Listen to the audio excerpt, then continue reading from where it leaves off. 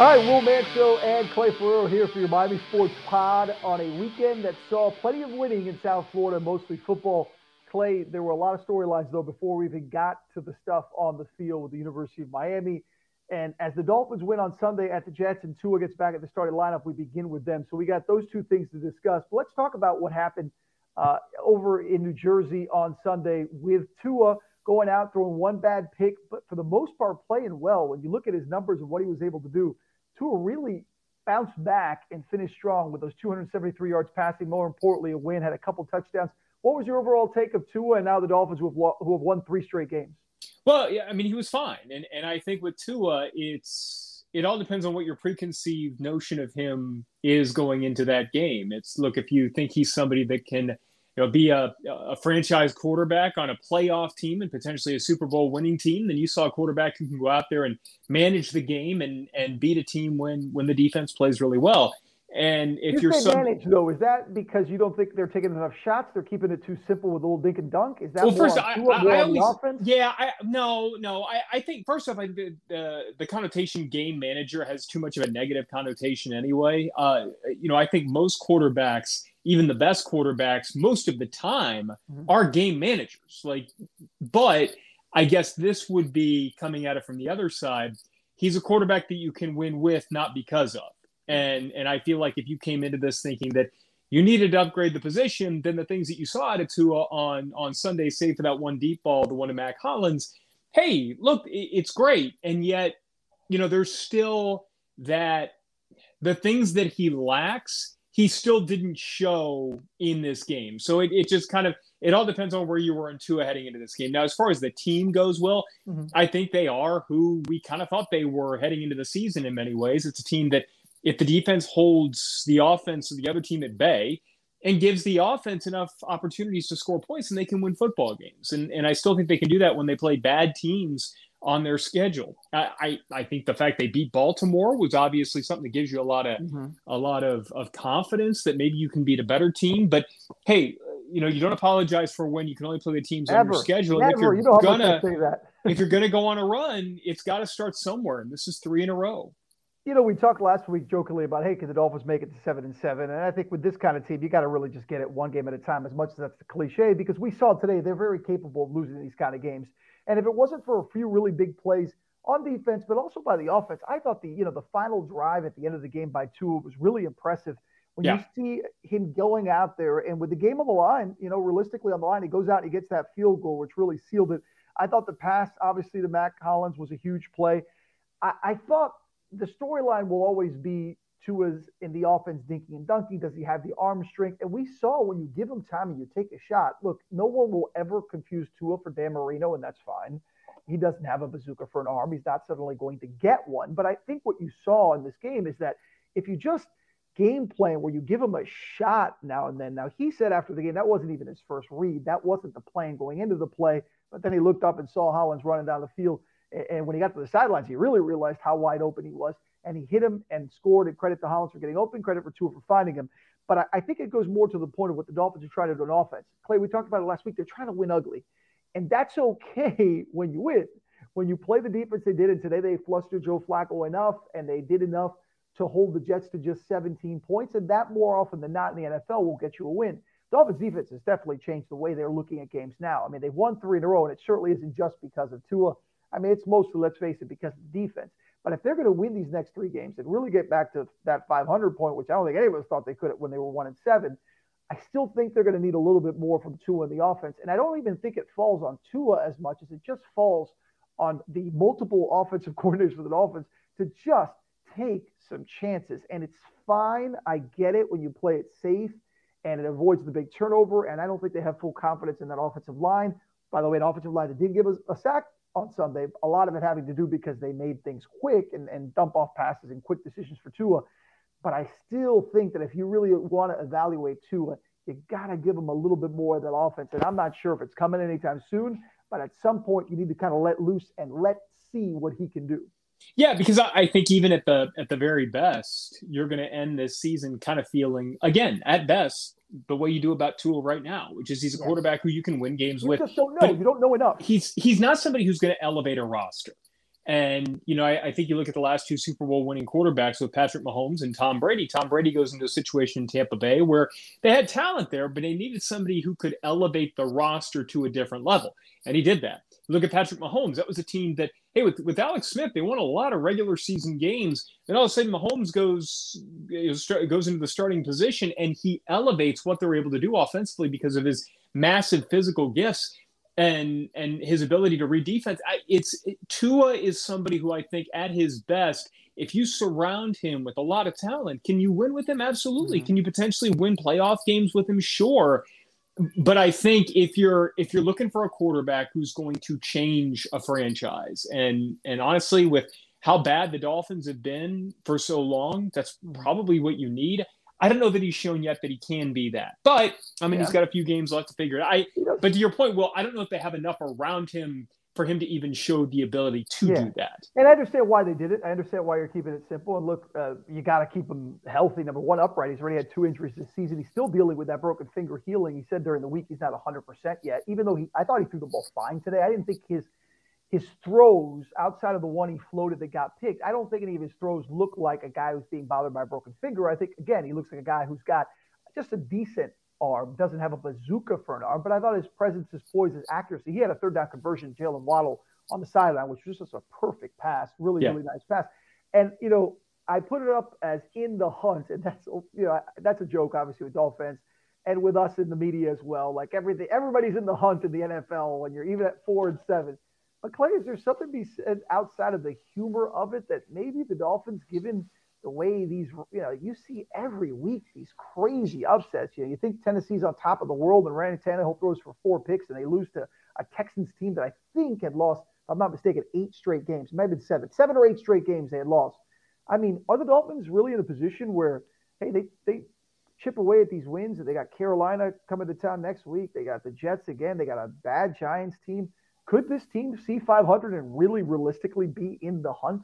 They're going to play a Carolina team that had to go and pull Cam Newton out of retirement, and because Sam Darnold had been so bad, and then he's beaten up as well. And so, that's a winnable ball game. Who knows by the time they play the Saints? By that point, I could be playing quarterback for the Saints with as many injuries as they suffered. I knew you get a Saints joke in there. So, the games that we looked at, even outside of the quote-unquote easy games, like this game against the Jets and the game against the Texans. There are no easy games for the Dolphins. No, but the games that I guess were more winnable. Now you're starting to look at some of these other games that you thought maybe uphill climbs, and you can see a world where they can find a way to pull those out. So, no, I don't think it's a joke at this point, Will, because it's a 17-game season now, and there is that extra playoff spot. So you're going to get the hot team at the end of the year always finds a way to sneak in, right? And especially now with the extra playoff spot and the extra game to kind of, if you're hot, to kind of keep that momentum going and get an extra victory. So certainly there's a world where they can capitalize on this schedule and get there. Now, are they talented enough to actually do something with that? probably not. And yet, when you look at the landscape, do you buy the defense? Do you buy that this defense is legit again, like kind of what we thought it would be? Well, I'll put it this way: I never sold the defense. I still think that Emmanuel Ogbah is as good as he is. I think is he the highest graded, or the second highest graded edge guy all year long? Yeah. This team. As a 3-4 down guy, he's not somebody who's going to be, being getting the pressure on the quarterback by himself every single time. He has a different job in a 3-4 defense than your traditional edge player in a 4-3. But what they needed was somebody like Jalen Phillips to step up. And the fact that he has, I think that kind of changes the compass of this to where the defense now has that extra element finally where you're able to get some pressure without having to bring a bunch of extra guys. So I think that is important. And so I never sold the defense. I just felt like they lacked the ability to get a pass rush for a while without bringing extra people. And they were also on the field way too much because the offense couldn't manage to hold on to the ball. The time of possession was ridiculous against them. So that's a big part of it. Yeah. That's a big part of it. The offense needs to – and look, and that's why I said, and I think it was Xavier Howard who said after the game that he loves that blank, talking about the offense finishing the game with that drive to the field goal, because that's what it takes. You got to – I know it's the total cliche of the complimentary football, but you've got to be able to help your defense when they play like that. And you referenced that pass rush. And look, Brian Flores is not afraid to bring blitzes, and they try to pressure you. And as good as Jalen Phillips has been the last few weeks, and you're starting to see why he's a first-round pick, they still love to bring heat in various ways and confuse the quarterback. We saw it last Thursday night against Lamar Jackson. Joe Flacco, not as much. I think Flacco, you saw why the Jets started him, because for the most part, he's going to make the right read. And even if it's a check down or a quick pass, he kind of took what the defense was giving him. But that was enough for the Dolphins defense to say, hey, we'll give you that if you take it, but we're not going to give you anything downfield outside of the one play that was kind of not a busted coverage, but just a good play by Moore to beat Jones and go for the 65-yard touchdown. I thought the Dolphins defense kind of worked to its plan. And they have a good – I'm okay saying that the Dolphins have a winning defense. And when I say winning, I don't mean championship defense. I mean just a defense that can win games and be a playoff contender. The problem is we've seen all year between the offensive line struggles, the lack of ground game, which they still are trying to figure out. And they activated Duke Johnson. They actually gave him some good work on Sunday against the Jets. So those things are still things of work in progress, and obviously the offensive line. But I think defensively, this defense will keep them in games. And can we say again how good Javon Holland is? Oh, yeah. Every week, we have to say it again. He's all over the field. And even at times where he gets caught out of position a little bit, which is rare these days, you still see the athleticism on top of the smarts. That's what I love about him, is that he's not just an athletic freak running around. You can see his mind process things as a rookie that rookies shouldn't be doing. And that's really impressive to me. So again, I go back. The Dolphins wouldn't shock me to see them at 7-7 in 3 weeks. It really, really wouldn't. And if that's the case, yes, they're in the hunt. And not just Robert Hunt. They're in the real hunt. I loved how they let who was it? Was it Gaskin who scored and then gave Hunt the ball to spike it? It was kind of like his payback for last week. He's now an official playmaker. Yeah, for sure. I mean, look, let's be honest. Given how few playmakers they actually have, I don't know, put a play in for Robert Hunt, man. I'd be fine with that. I like it. All right, so the Dolphins 4-7. Tua, again, played fairly well. I thought he played very well, actually, more than fairly well. He made the mistake. The one thing he has to do is avoid that one mistake, and I think that's the knock on him, Rouse. He has that one mistake that can cost you. It cost them points. I mean, the Jets went down the field and scored a touchdown after the turnover.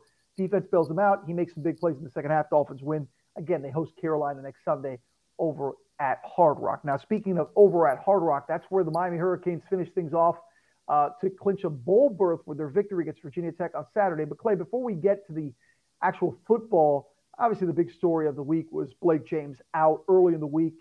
They called it parting ways. Call it whatever you want. He got fired. I mean, they just didn't. It was time to move on. I think Blake saw that, and they figured out a way to just say, hey, it's time to move on.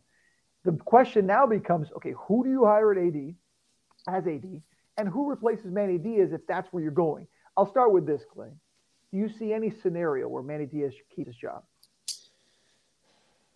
I put it this way. I don't think that anything the team does against Duke can really change anything. To me, I guess the only way that I could see it happening, would be if you bring in an athletic director and the athletic director looks around the landscape of college football and says, all right, all of the best candidates that I could have gotten for this job are now employed elsewhere. Like they just signed a new contract or whatever, and it's impossible to pry away the person that they want. It would make sense for the athletic director to spend the next year kind of surveying to see who could potentially shake free, give Manny a chance and see what the next year brings, but also with the understanding of this hire that you make, the first hire as a football coach that this athletic director makes is going to make or break his or her career. Yeah. So you don't want to just get whoever is left over after USC, LSU, Virginia Tech, potentially like let's say James Franklin leaves and Penn State is looking for someone. Like there are TCU, there are so many schools who are going to be looking for a new football coach. And if they all fill their positions and you're left going after guys who didn't get those jobs, then it may make sense to just wait. Now, with that said, you have to make a call to Mario Cristobal. You have to seriously vet somebody like Lane Kiffin at Ole Miss. But that has to be AD related, right? I mean, they need to find the AD, and then that AD needs to do that. And yes, so to your question about do I see a scenario in which Manny keeps his job? Yes, but it wouldn't be as much about Manny. It would be more about what candidates are or aren't out there and what candidates are or aren't interested in UM at this time. See, I'm I understand what you're saying, and I get it, but I think that as a new AD, I just don't see how it could coexist. And I want to talk about the AD search and the next step. Look, you were at that event. Was it Thursday night? Mm-hmm. That event with the alums, and we can get into that for maybe Canes fans who are wondering how that went. You were there for a bit. The access they gave you, talked to a couple former players. I think you get a pulse of what they were feeling. I talked to a couple former players this week via phone and text about what their feelings are and I think as a whole, it's clear that former players, the guys who built this program, the alumni, want Manny Diaz out. And they want a person in athletic director position that is one of them. Now, that's not to say that Gino Torretta is the next athletic director or that Alonzo Highsmith is the next athletic director. I actually think the opposite on Highsmith. I don't think Alonzo Highsmith wants to be the athletic director. I think Highsmith wants to run the football program. I think he wants to be that director of football operations. A couple of years ago, we saw him there. The job was his, and Manny basically said no to Blake. I can't have somebody hanging over me. I'm the football coach. This is my program. And Blake James sided with Manny. So in that case, Highsmith didn't come here. See, I think, and this isn't exactly breaking news, but I think that whoever the next athletic director is going to attach himself with Alonzo Highsmith. I think Alonzo Highsmith is going to be part of the Canes program in the very near future. I think he is part of this change. I think they're kind of going to right a wrong from a couple of years ago that the Hurricanes should have done by going ahead and saying, hey, you are part of our program. We want you to be that connection, that arm to the past, to the players that want to be part of this. Because, again, I want to get your take on what players told you and what you saw that night there when they met. But what I was told by players is that they don't feel wanted or that they have enough. Even an Ed Reed, who's the so-called chief of staff. Look, Ed has been great for the image to have Ed Reed around. It's cool when you see the cutaways on TV of Ed Reed. It's great when you see the pictures on social media of Ed talking to players and those kind of things. But you know what's better? Having someone like Ed actually have say. And the reality is someone like Ed Reed hasn't had say. It's been the Manny Diaz show because Blake James has allowed Manny to be that guy, which is fine. You hire a head coach, you say, that's my guy, you deal with it. But the problem now is when you don't have success, if you make a change, which you have now at the athletic director, you have to bring a new AD. You've got to let that new AD bring in his vision. And I think that vision will include someone from the past, again, Alonzo Highsmith, in my opinion, to help lead, branch out to those former players and lead this football program forward. Because let's not forget, the new athletic director, like Blake James is the former one, has a lot more than the football program to oversee. Miami sports in general have been down. It's not just football, and that's a big job. So if you can pair that up with someone isolating on football and then concentrate on everything else, I think that would be the next big step. And yeah, Clay, Mario Cristobal would be the first person I would call. That goes without saying. Yeah, so let's start with the Alonzo Highsmith thing real quickly, because I want to make the distinction here. And one of the things that you hear from some people is, hey, he worked in NFL front offices. Like, why is he not good enough to be the athletic director at the University of Miami? Well, it's just two vastly different jobs. The athletic director at a major institution is somebody who is responsible for fundraising, for overseeing other sports other than football, like you said, for allocating financial resources, not just to the football program, but also to other sports, and also within the football program, figuring out, all right, where does the money go relative to nutrition, relative to facilities, So working in an NFL front office, man, I mean, if you're able to hire him as somebody who is in charge of personnel, as somebody in the role that you're mentioned, who is overseeing the football program, that's completely different than hiring somebody as the athletic director.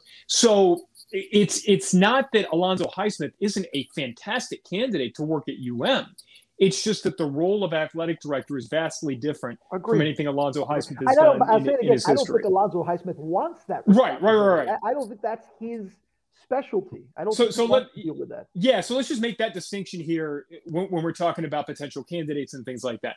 The vibe I got sounds pretty similar to what you got, and the thing that I kept hearing was we don't want somebody as an athletic director who hasn't put on cleats before, who hadn't put on a helmet before. I mean, they want somebody who's been a football player, which I found interesting. And I don't know that that's, and this is just my opinion, I don't think that that's necessarily a prerequisite. I think you have a lot of people. And I don't think, by the way, I don't think it's going to happen. I don't think the new AD will be a former University of Miami player. I don't think that. As much as I know Gino Torretta is a guy that I think might be a good fit if you want to go that kind of the outside route, meaning outside a guy who hasn't had experience at that. I don't think that's the direction UM is going. And to be clear, this is not every single player who said that at this event on Thursday night, but that was kind of the vibe that I got. I will say the one thing that they all seem to agree on is that they have to get back to this idea of competing every single day on the practice field. Like, and you hear this all the time when, whether you're watching the 30 for 30s, like whatever it is that, the practices were hard, so the games would be easy. Yeah. And I feel like they want to get back to where the athletic director has a shared vision with the football coach that everybody is fighting for his job every single day. And that's on the field. That's the coach. I mean, hey, it's even in the athletic director, right? Like, it's that everybody feels as though they have to perform their very best every single day, or else their job is in jeopardy. And that doesn't mean that like you're coaching, you're playing scared, but it's that you are always competing and you are getting used to winning, because that's what they want to see the football players go out there and do. So the impression I got, Will, was that they wanted in many ways for the 1980s and 90s and early 2000s Canes football mindset to permeate the athletic department. Like, that they wanted the athletic department to hate losing as much as those Canes teams and by the did. way, I agree with them. I agree. Yeah. I do think there's a complacency of that under Blake and under Dr. Julio Frank has been a and even before that, but over the years of just be okay. And I've talked about it here on the pod with you and others, is that I just think they want to be okay. And it's clear that the past and those guys don't want to be okay. There's no reason, Clay, zero, that the Miami Hurricanes have never won an ACC title. I mean, that's embarrassing. Yeah. Forget about that they're a top 5 powerhouse and, the glory days and do another 30 or 30, the U and all that stuff. That's not even what I'm talking about. It's embarrassing they've never won an ACC championship. It's embarrassing that they've only played for one ACC championship. It's embarrassing what the University of Miami football program has become. And you saw those players the other day. They're embarrassed. They're hurt. Randall Hill, we had him on the show the other day on Local 10 News. His exact words were, he said they have a text thread, right? Every morning they chat to over 100 former players. He said the main thing that's in that thread is pain, is hurt, because they know what the past was and what they want this program to be. They know how excluded they are in what it's now become.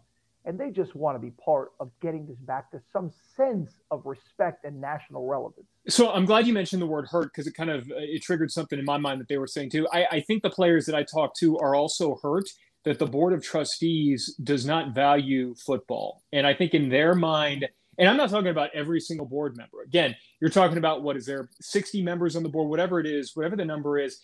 They felt like a solid, and I'm just throwing a number out there that they said, so I can't speak on this personally, but they felt like 2/3 of the board wanted to make sure that the medical school was the best that it could possibly be. Which is important. It is a university. I get it. Yes, at all costs, though. And it was almost like, if we could make the football program like a little bit better, like, and get it closer to the top of the ACC, not close to the top nationally. Nobody wants it. Nobody's expecting them to be Bama, or maybe not nobody. There are a lot of Canes fans we talked to that think they're going to be that. But like, even just get that, but at the expense of shortchanging the medical program at all, that's a non-starter. And so I think the hurt that a lot of them feel is that they don't feel what they did and the blood, sweat, and tears that they poured into this program is nearly as highly valued by this board as it should be in their eyes. But it might be changing now. From what Frank said post Kirk Herbstreit comments to the reports out there that Miami is ready to spend money, which obviously you have to do, I do think that they're ready for that next. I think they understand that to get anywhere close to what they were, and again, they're not going to be what they were, but to get anywhere close to what they were, meaning just a relevant football program that can win conference championships and every few years be in that mix of a top 10 team that maybe competes for a national championship, they got to spend money. Mario Cristobal, that's the name that comes to mind. Sure. And look, I think that's where, when you're looking at this program and saying, and again, this is just kind of, we're just spitballing here, but I feel as though Blake James was somebody who I thought did a good job with what he had and what he was given, and he kind of sided with Manny Diaz for better or worse. Of him? How about that? What was expected of him? Yeah. I think the new athletic director has to be willing to go in there and interview and say, look, I've been at X institution. This is where you are falling short financially. And if you're going to spend, you have to spend here. And you have to get whoever is going into these interviews for the athletic director, don't just go in there selling yourself. Sell Miami. Sell the University on Miami of this is where you've screwed up. This is why you've fallen. And it's not I can come in here and I alone can fix this. It's you guys need to spend, and I'm going to show you where you need to spend in order to get up. So how to do it, I would love to see the list of candidates before we start to throw out names, but somebody who may have been at the University of Alabama, for example. Like if you have somebody who's worked inside the athletic department of a school like Alabama. Well, let's throw some names out. You got Jeff Purinton, who works close to Nick Saban, who's worked down here for the OB committee, and he's worked at Alabama for many years. He's a name that's come up. The former AD at Louisville, Tom Jurich. Let's start. Jurich is a name that's come up. I mentioned Gino Torretta as far as if you're going to go kind of out of the list of experience. There are a lot of guys out there that want this job. So, and this is why, like you mentioned Purinton, this is where I think it would be perfect, is you get somebody who worked at the University of Alabama, goes in there and sits down and says, look, this is what Nick Saban demanded. This is what he said he needed. This was his budget.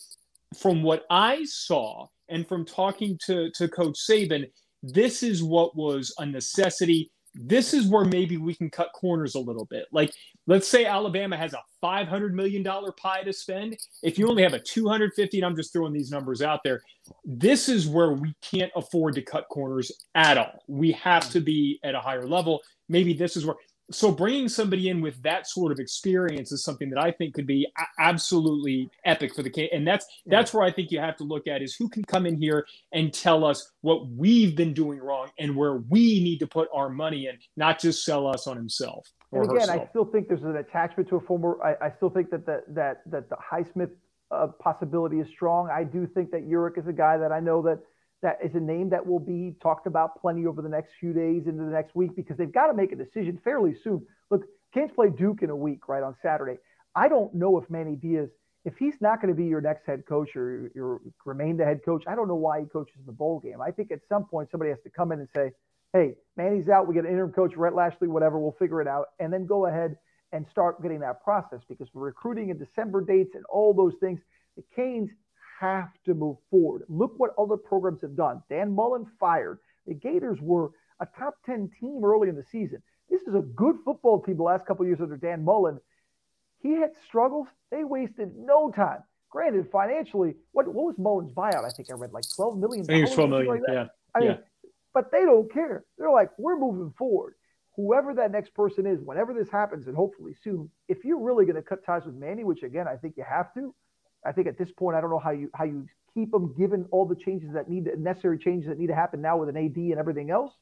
I think you got to move forward as quickly as possible. I just think that is the next step. And when the person arrives, whoever it may be, Clay, Canes are good. The Canes have talent.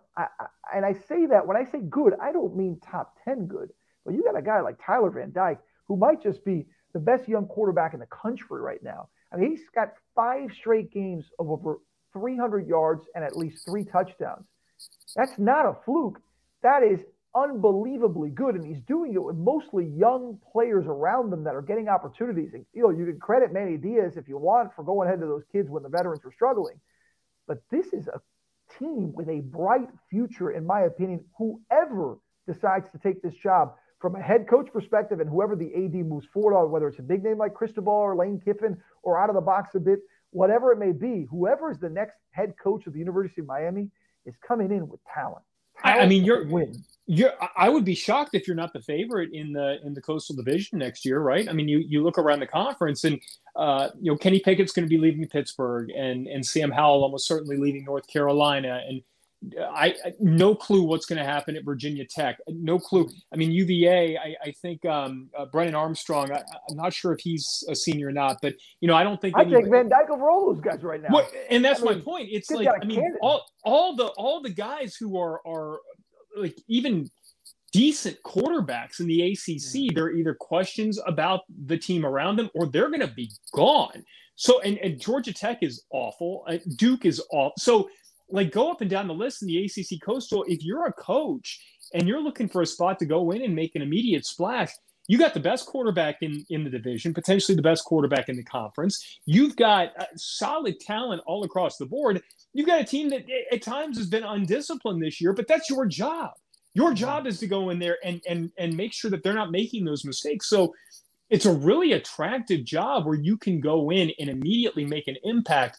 That's where the timing of this, to me, Will, is so important. It's that, you don't want to just be getting the leftovers when it comes to these guys who are potential coaching candidates. Like, you want to be able to be reaching out right now and making sure that, I'm going to throw a name out there. Like, let's just say you're interested in a Billy Napier from University of Louisiana. You like him, don't you? You've mentioned to me on text that he's a guy you think highly of. I know Virginia Tech likes him a lot, but let's just say that hey, I mean, he's strongly considering Tech, but and again, this is hypothetical, but Miami would intrigue him even more.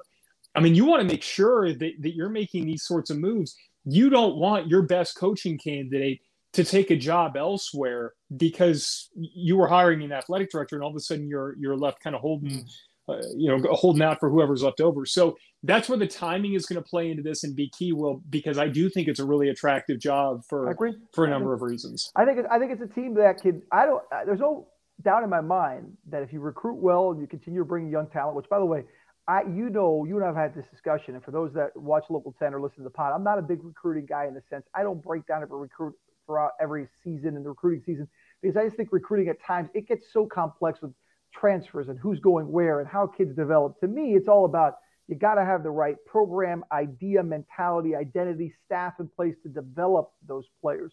You bring in guys, and I hate to sound like the old man here, but the old days of Canes football, like these guys will tell you, they weren't all 5-star guys. They weren't even 4-star guys. These are guys that you just have to bring in with the right mentality and talent. Obviously, recruiting is important. Obviously, that's a big part of what college football is. But to me, having the right staff in place, the right identity and mentality from a staff is really as important, if not more important than that. And you're seeing now these Canes young guys, Van Dyke, a perfect example. I think I read he was the number 2 rated, pro-style quarterback coming out of high school. Yet he kind of, with Derek King here, you didn't hear much about him. And then they went out and get Jake Garcia. And now you see what Van Dyke can do. To me, this is a pro quarterback. I mean, this is a guy that if he keeps his head on straight and stays healthy and continues to develop, he's a guy that's going to play in the next level. And when's the last time you felt that certain about a University of Miami quarterback? Brad Kaya had moments where you thought he could be a good pro. Remember, there was buzz about Brad being a first-round pick entering his final year here. Didn't pan out that way. He ended up getting a chance for the pros, never really played much, didn't develop into the player maybe others thought he could be. Point being, though, Van Dyke looks like a guy who could be an NFL caliber quarterback, those throws he makes. So to your point, to the discussion of what Miami could be in their future, you've got an NFL-type quarterback with some really good talent around them. Hopefully you continue to recruit well. This could be an ACC contending championship team as soon as next year. Because if they wouldn't have made so many boneheaded mistakes this year, undisciplined plays, stupid decisions within games, they should be playing for a Coastal Division title this year and a chance to win the ACC championship. So to me, you're going to get your hands on a very good football team with a bright future for the right coach with the right AD in place. Yeah, and long term, I joked about this, but it's only partially joking. If I were hired as a head coach, I would demand that part of my contract is a lake house up in Wisconsin somewhere. And I just go and I live half the year trying to recruit linemen because I could get the mid 3-star skill players around here in South Florida. You could get the guys that Florida State, Alabama don't get. And you could still put together a really good team if you had a good offensive line and you went and you got yourself a quarterback. Yeah.